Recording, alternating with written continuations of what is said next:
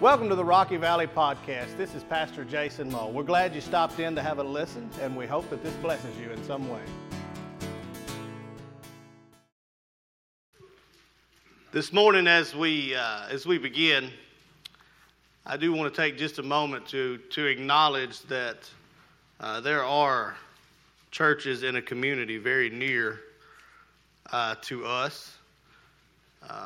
Gladeville Baptist, for one, I know is not having service this morning because of damage to their building from the storm. I believe Gladeville Methodist was able to have service this morning, but still had some damage from the storm. And so do want to ask that you would all remember those communities. And I have reached out to a few friends I know at both of those congregations to see if there was anything that we could do besides pray for them. Haven't heard of anything we could do yet, but I will keep you posted if there's anything that comes up. Physically, I know that some of you have expressed some interest. If I find anything out, that you'd be happy to help in any way. So I will certainly do that. But until we find out otherwise, I would ask that you pray for them. And I just want to take a moment as we start to do just that. So let's pray together, specifically for those communities. Father God, Lord, we pray for the Gladeville community, Lord, to those communities that were affected last night in the storm, Lord God. We pray for the buildings of worship that were affected, Lord God. But we thank you that the building of worship is not the church, Lord God. And we thank you that the church continues to move and thrive and live, Lord God. And we pray that building would be repaired in due time, Lord God. But we pray that worship of you would continue throughout this time, Lord. We pray if there's any way that as a band of believers, as a church, we could come together and assist one another and pick one another up, God. I pray that we would be able to do that as a congregation here, Lord God. We thank you for all you do, and it's in your precious name we pray, God. Amen. Now, I truly love Thanksgiving. I tell you this, for some time, for a number of years really, Thanksgiving has become my favorite holiday in terms of the holidays we celebrate. You know, as a kid, you get so excited about birthdays, and you get so excited about Christmas because of the presents and the things that come around. But for me, as I've gotten out of that point, I've started to recognize how much I really love Thanksgiving. There's no gifts at Thanksgiving that are really put on, and I'm kind of one of those soapbox guys that Christmas drives me nuts because of how focused on gifts and everything and how commercialized it's become. It drives me insane. But Thanksgiving, you don't really have that concern. It hasn't become so commercialized. Now, the day after Thanksgiving has perhaps become as commercialized as any day in the world. But that day of Thanksgiving, that Thursday seems to have been protected from some of that. And it's really a time where we just get together with people we love. We get together with people we love. We share a meal. I like to eat, for those of you who couldn't tell that. It's an opportunity to truly thank God for one another and truly thank God for what He's done in our lives. And so as we move into this season, we're going to take a little time this morning to look at a psalm that should ring in our lives as believers. It should ring, it should almost be a rallying cry to us to read through this 100th psalm. And it's an opportunity for us to look at a psalm that echoes being thankful to God, that should ring in our lives continuously, because I believe we often get so busy going through life. We get so busy doing all of these things that we sometimes forget to recognize the hand of God in our lives. And so as we start this morning, I do want to take just a moment to thank God publicly for a few things. Now, if you were here a few weeks ago, I mentioned a couple of these things, but I'm going to mention them briefly again. Because as a church, Rocky Valley, we have a lot to be thankful for this year. We have a tremendous amount of things to be thankful to God for this year. We can be thankful for the continued blessings of God on our Hearts for Hunger ministry. This is our first full year in Hearts for Hunger. It launched in January of 2017. So we've now had one full year to do this. Well, next month will be one full year, but Thanksgiving to Thanksgiving, 1 year. And so I did some math. And as of yesterday's giveaway for Hearts for Hunger, as of the November 2017 giveaway for Hearts for Hunger, we have given out 35 boxes of food. 535 boxes of food that we've been able to give out.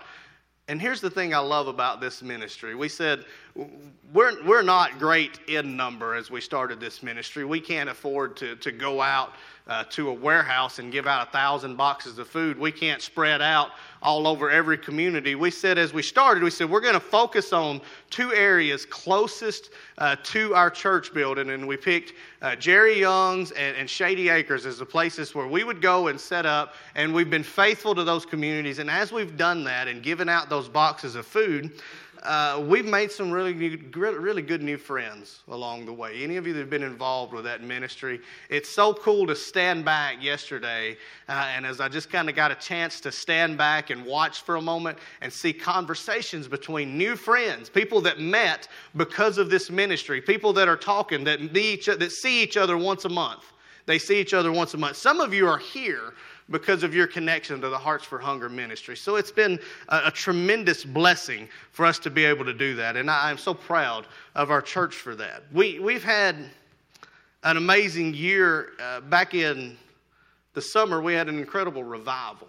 Many of you said it was the best revival that you'd ever been a part of when Brother Rick Corum came and preached and Brother Philip Bruner came and led our music here. It was an incredible revival. Souls were saved and lives were changed that week. We had 8 people baptized this year. We had an increase in attendance. Now, I took the October numbers from 16 and the October numbers from 17, and we had an increase in attendance of just over 20% year over year from October to October. We had a remodel project. Those of you who haven't seen it, if you're new, I challenge you to go through. We're proud of it. I am proud of it. I know I say that a lot, but I'm proud of our education wing, and you should be too, church. We had a remodel project that went over with no real problems and finished just under budget. We had some tough times this year. We lost some people who were near and dear to us, some family who we loved dearly, but we can be thankful that their faith gives us hope that they are worshiping in a way that we couldn't imagine today. And so we have had so many things to be thankful for. Those are just a snippet of things as we enter into this season that I just became overcome with. And those were quick. Last night as I kind of thought, I want to put something at the front of this message to just let the church reflect back on some things that maybe we've forgotten, because as the year goes on, we forget about Bible school in the summer. We forget about revival in the summer. We forget about the things that went on, but it has been a wonderful year for us, church. And so I want us to really remember that. And many of you could take and go back in your own life and say, what is it that I can be thankful for in my family, in my own life? And so we need to do that, because God, here's the thing, God has been faithful to us. God has been faithful to us as a church. He's been faithful to us as believers. And that's what this psalm is calling out to us to do, to look to a God that has been faithful to us and bring some things to him because of the way he has blessed us. Bless the Lord, O my soul. I will worship his holy name. Please stand this morning as we honor the reading of the holy words of our holy God from Psalms chapter 100. And make a joyful shout to the Lord, all ye lands. Serve the Lord with gladness. Come before his presence with singing. Know that the Lord, he is God. It is he who has made us and not we ourselves. We are his people and the sheep of his pasture. Enter into his gates with thanksgiving and into his courts with praise. Be thankful to him and bless his name, for the Lord is good. His mercy is everlasting, and his truth endures to all generations. Let's pray. Father God, I pray now that you would do what only you can do this morning, and that is let your Holy Spirit abound in this place, Lord God. God, you bind any thought, you bind any distraction, you bind any demon and any spirit from this place that might hinder our worship of you, Lord God, because you are worthy of worship. You're worthy of praise, Lord God. You're worthy of honor. You're worthy of glory. And God, at the end of this service, we will give you that glory and that praise and that honor and take no credit for ourselves, for what you do in this house. God, be magnified. And it is in your precious name that we pray, and all of God's people said. And you may be seated. The first thing we're going to see that we need to bring to God, that we should come to God with, is that we need to come with a right spirit. We need to come with a right spirit. A few things about that right spirit that we need to come for. The psalmist starts out, it says, make a joyful shout, make a joyful noise, some translations may say. And let's break down that just a little bit together this morning. Let's just break that down a little bit together. First, it says that we would make. That literally means the making of music. When he uses that word here, it's literally referring to a thing that means to compose or to make of the music. So he's saying to compose, to make a joyful noise. Next, we see the word joyful. That means alone. That word alone would mean a public confession of the works and attributes of God. And then finally, that word shout. It's a reference to a ringing or a cry of battle. So a ringing type cry or a cry of battle. Now, I don't know about you guys, but when I think about going into battle, I don't imagine a reserved noise. I don't imagine a timid noise when you're talking about a battle cry. When I think of a battle cry, I think about some guy standing on the edge of a field in one of those old movies, and he's getting ready to go into battle. He says something like, he's shouting. I got some of you to smile this morning. There you go. You are alive. I knew it was going to happen if we stayed here long enough. You guys are ready to go. He gives a battle cry. It's a loud cry unto the Lord. And so literally when you put those things together, he's saying that we are called to raise an anthem, to raise a song of praise to God for what he's done in our lives. And it ought not be some timid little hide it under a bushel. No, this little light of mine is one of my favorite children's songs ever. I'll hide it under a bushel. No! I'm going to let it shine. We ought to come into the house of the Lord, and we ought to bring a right spirit. And part of that right spirit ought to be a song and an anthem of praise to God, not for the good things that he's done, not for the bad things that he's done, for the attributes of who he is. Because he alone is worthy. We ought to shout his praises. You know, I get tickled in Scripture. It says the rocks will cry out. You know why I think the rocks have to cry out is because God realized that some of us old people wasn't going to. Huh? What do you think about that? I believe he saw the Baptist church when he said, I'm going to have to make the rocks cry out because some of them old boys ain't going to cry out. They're going to be too scared of what somebody thinks when they cry out. We ought to be like that old Indian chief sitting there going, ah, yeah, yeah, yeah, yeah. We ought to be ready to go. Worthy of worship. Worthy of praise, worthy of honor, worthy of glory. And if you don't believe that he's worthy of honor, and you don't believe that he's worthy of worship, and you don't believe that he's worthy of glory, then don't sing. But what that tells me is the reciprocal is that if I look out and you're not singing, you must not think he's worthy of your song. You must not think he's worthy of your worship. Now, I know that some of you are going to say something like, well, it says make a joyful noise, brother, and I heard you singing, and your noise wasn't all that joyful. You're right. I can't carry a tune in a bucket. But I sat up front, and most of you can't either. But you're defining joyful the wrong way. I didn't say make an on-pitch, on-tune musical noise to the Lord. It says make a joyful shout, and it literally means make a praise because of the attributes of God. It ought not have nothing to do with how you sound. It ought to have to do with who you're singing about. It ain't got nothing to do with whether you're on tune or whether Sister Sherry thinks you sang it right. What it's got to do with is the fact that you were singing about a God that's holy. And if you believe that he's holy and you believe that he saved you and you believe that he died for you, you ought not be able to stop singing.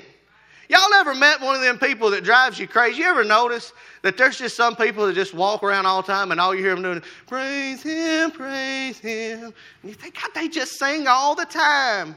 And then they listen to some song on the way to work and they get to work and they start singing Journey at work. They say, don't stop, believe. And they're just always singing. Have you ever looked, though, at somebody? Here's what I want you to think about. Now, I know all of you said the same thing that I did. So I wish they'd shut up. I need a cup of coffee before they sing. But have you ever looked at them and thought, boy, they're miserable? No, you look at them and think, well, I guess they're happy, they're singing. Right? It puts a song in your heart. You may think they're crazy, but you can't think they're miserable because they're singing. We ought to sing as a response of worship because of who God is.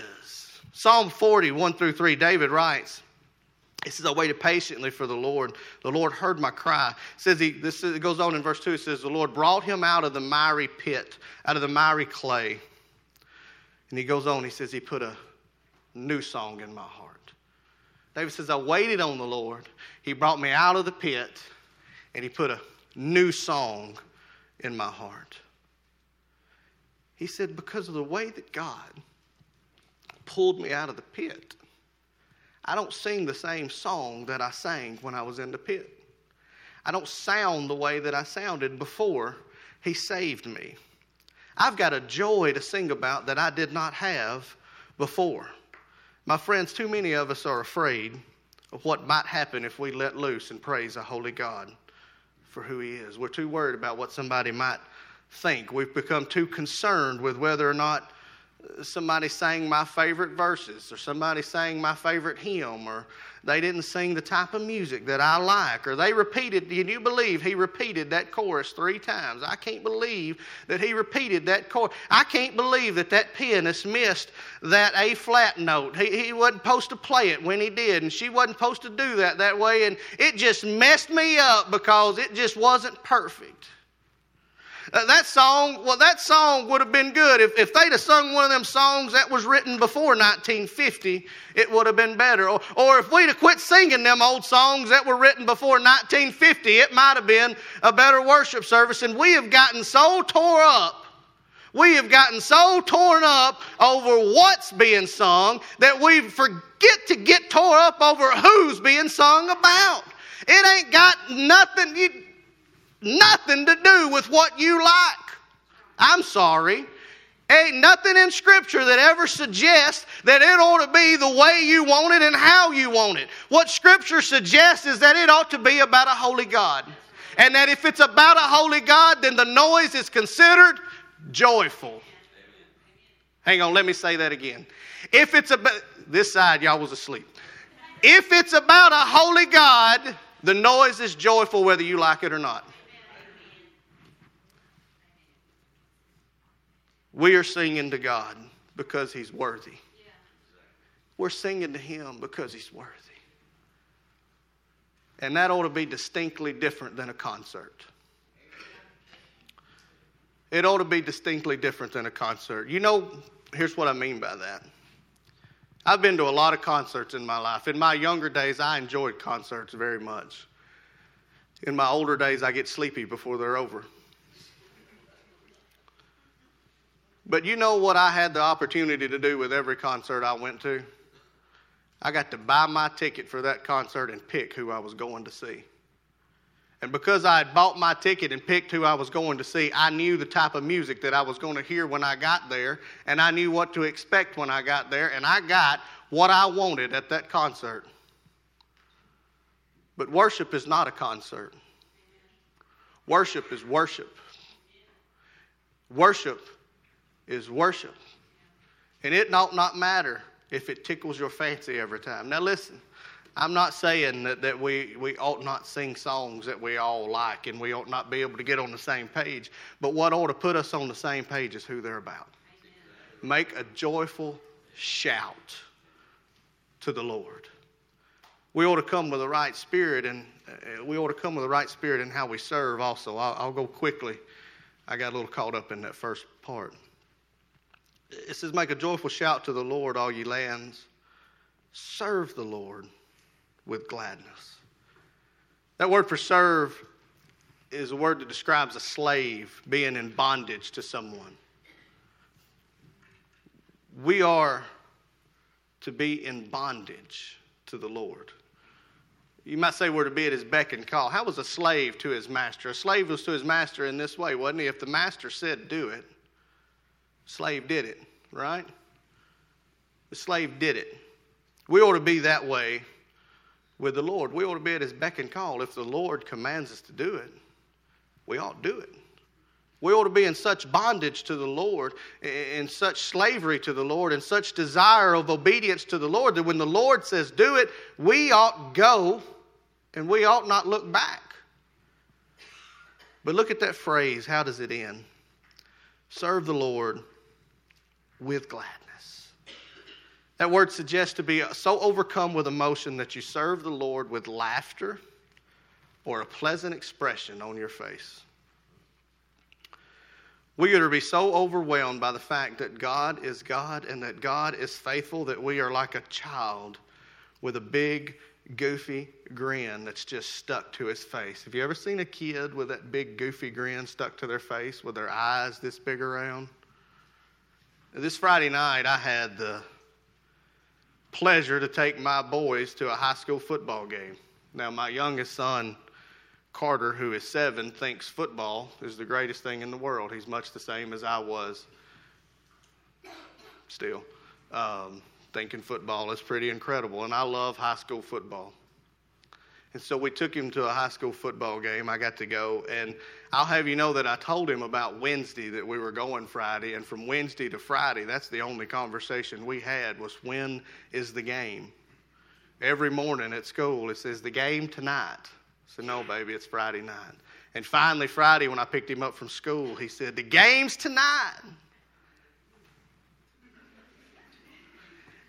And that grin didn't leave his face, really, till about halftime of the game.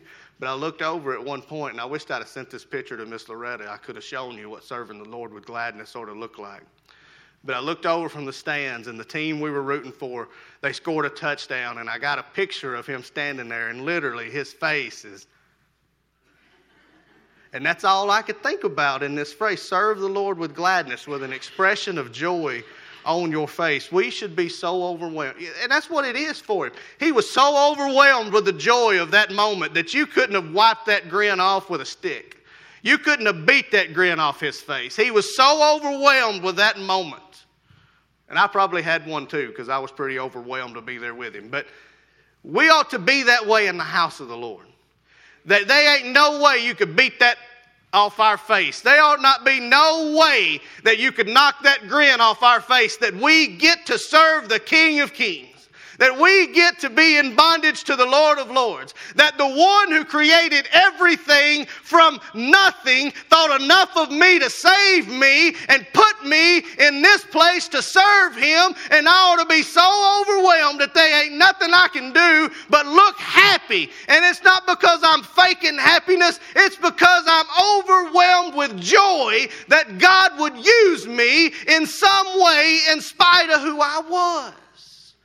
We ought to have this expression of joy on our face that just won't go away. That's how we are supposed to serve the Lord, is with gladness. We should be so overwhelmed that we can't help but have this big goofy grin. Let me ask you something this morning, church. How many of us came into the house of the Lord this morning ready to bring our worship to the King of Kings?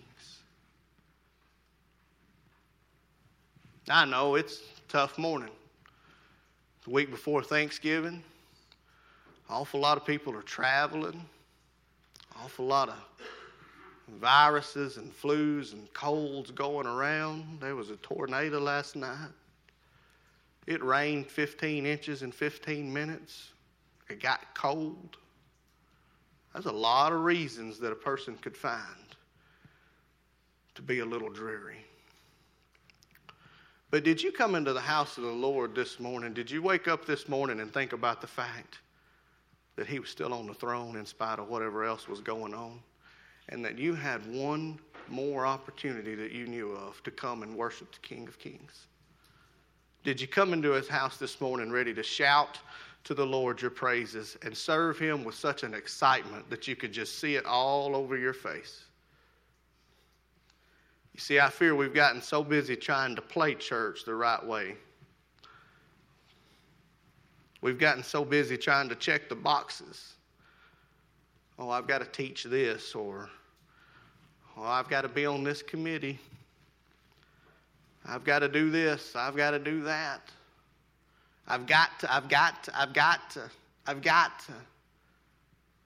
We've come with that attitude so often that we've stopped saying, this is the day that the Lord has made. I will rejoice, for he has made me glad. And if I could serve him every day for 1,000,000 years, I could never serve him the way he served me on Calvary's Hill.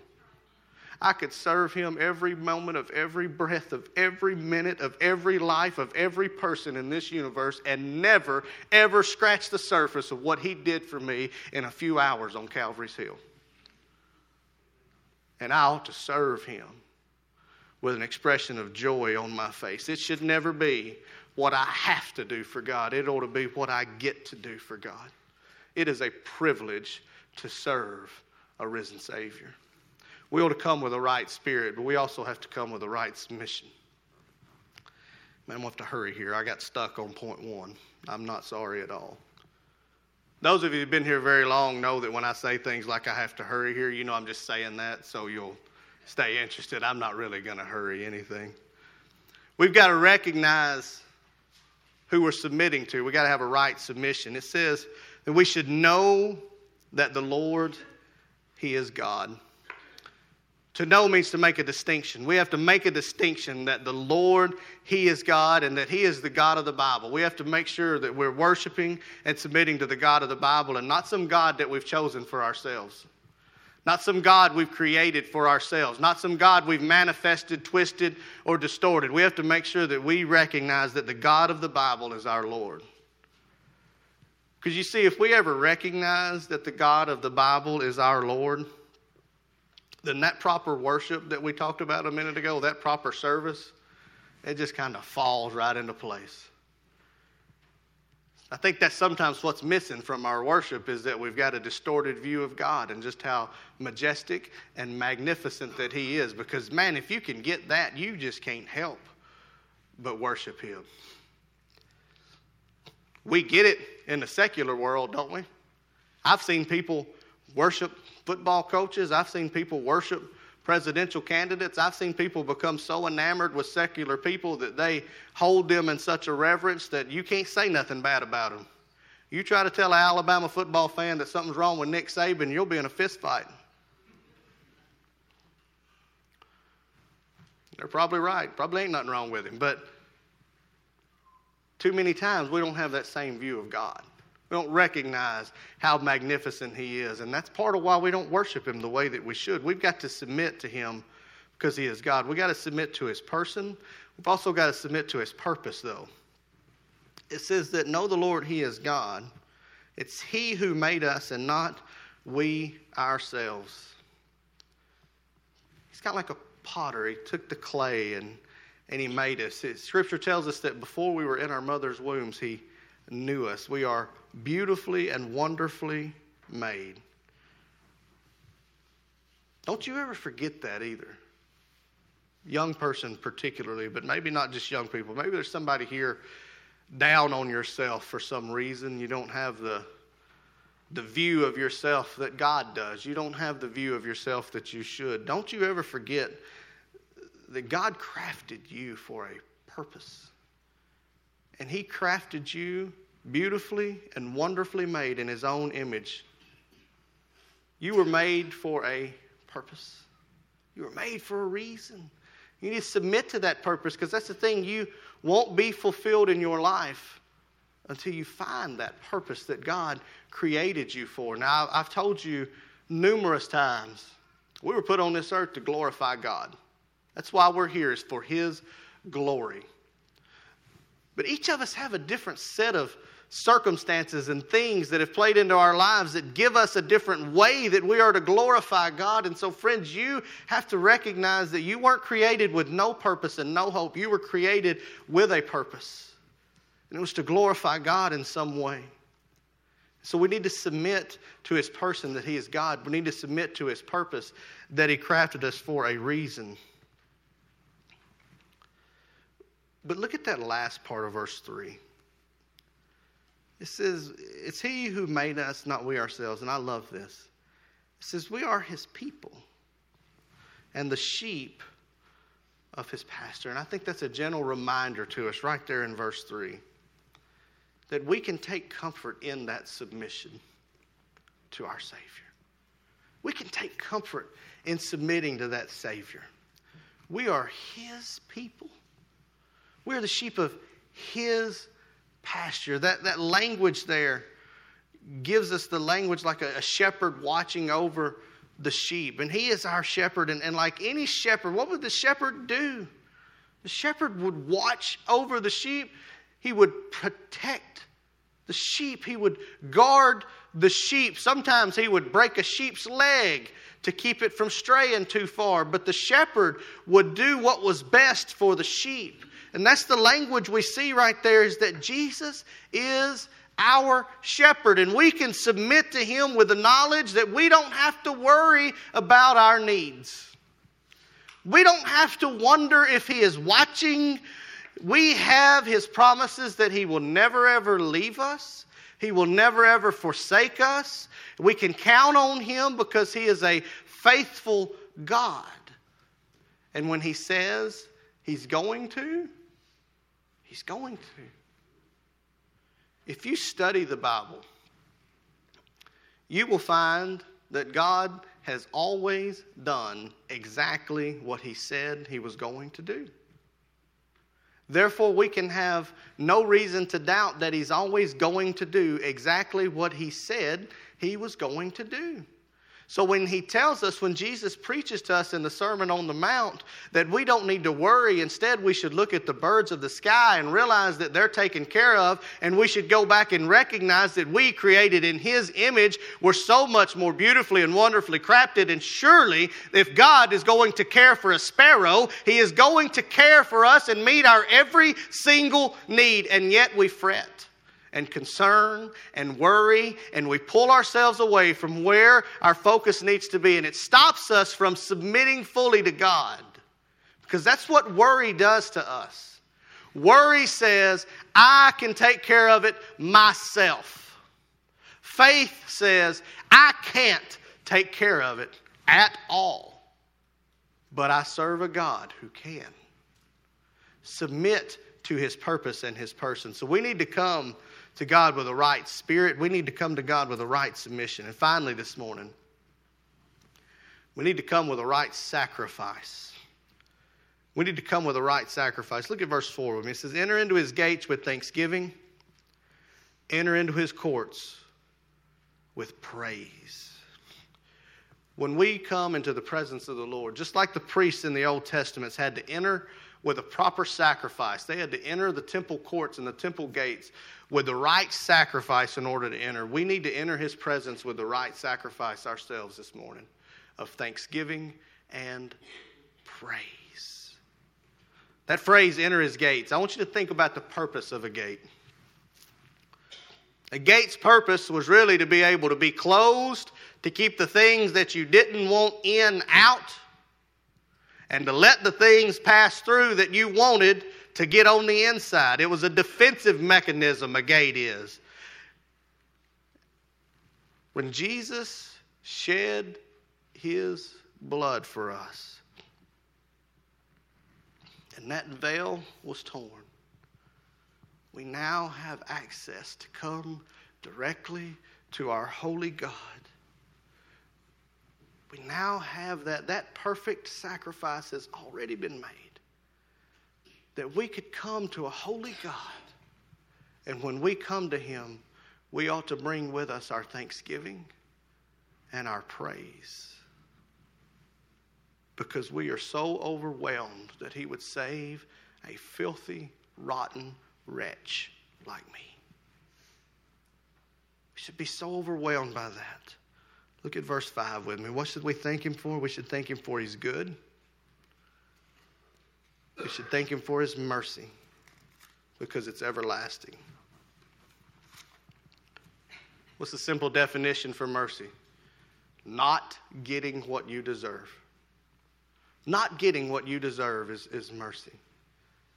What we deserved because of our sin was death and hell. But bless God, His mercy endures, and His grace is everlasting, and His blood is enough. That 2,000 years ago on Calvary's Hill, Jesus would take my sin and my reproach, and He would endure the agony, endure the punishment for that sin, Not because I was good enough and not because I deserved it, but because His grace was sufficient and He loved me that much that He would lay down His life for me, that He would die for me, that He would shed His blood for my sins that I would commit, that one day I might be able to enter into His gates with thanksgiving in my heart and enter His courts with praise. And how long do these promises last? It says they endure to all the generations. They endure forever. Once you belong to the Father, no one can pluck you from His hand. Once you're His, you're His. Once you're truly His, you're His. So this morning, as we close, I ask you this question, church. I asked you this after the first point. Did you enter into His gates with thanksgiving in your heart and enter into His courts with praise this morning? Did you? Or was it another something you had to do? Because if that was it, we need to examine ourselves. And we all need to examine ourselves this Thanksgiving season. Am I praising God with every fiber of my being and every moment of my life? Am I worshiping Him? Because that is what He is worth. He's worthy of our worship, worthy of our praise. Let's pray. Father God, Lord, God, we come to you this morning in a season of thanksgiving, Lord God. A season where we give thanks for all the things that you've given us, Lord. But your scripture tells us this morning that we ought to bring a couple of things to you, God. That we ought to bring a spirit of worship, that we ought to bring a submission, and we ought to bring a sacrifice of praise, Lord God. So God, would you convict us, pierce us to the bone, if we have not been giving you the sacrifice of praise as we should, if we've not been serving with gladness, Lord God. Would you renew the joy in our service, Lord God? Would you help us to recognize that we get to serve you because of who you are and what you've done for us, Lord God? And that we ought to praise you simply because you are God.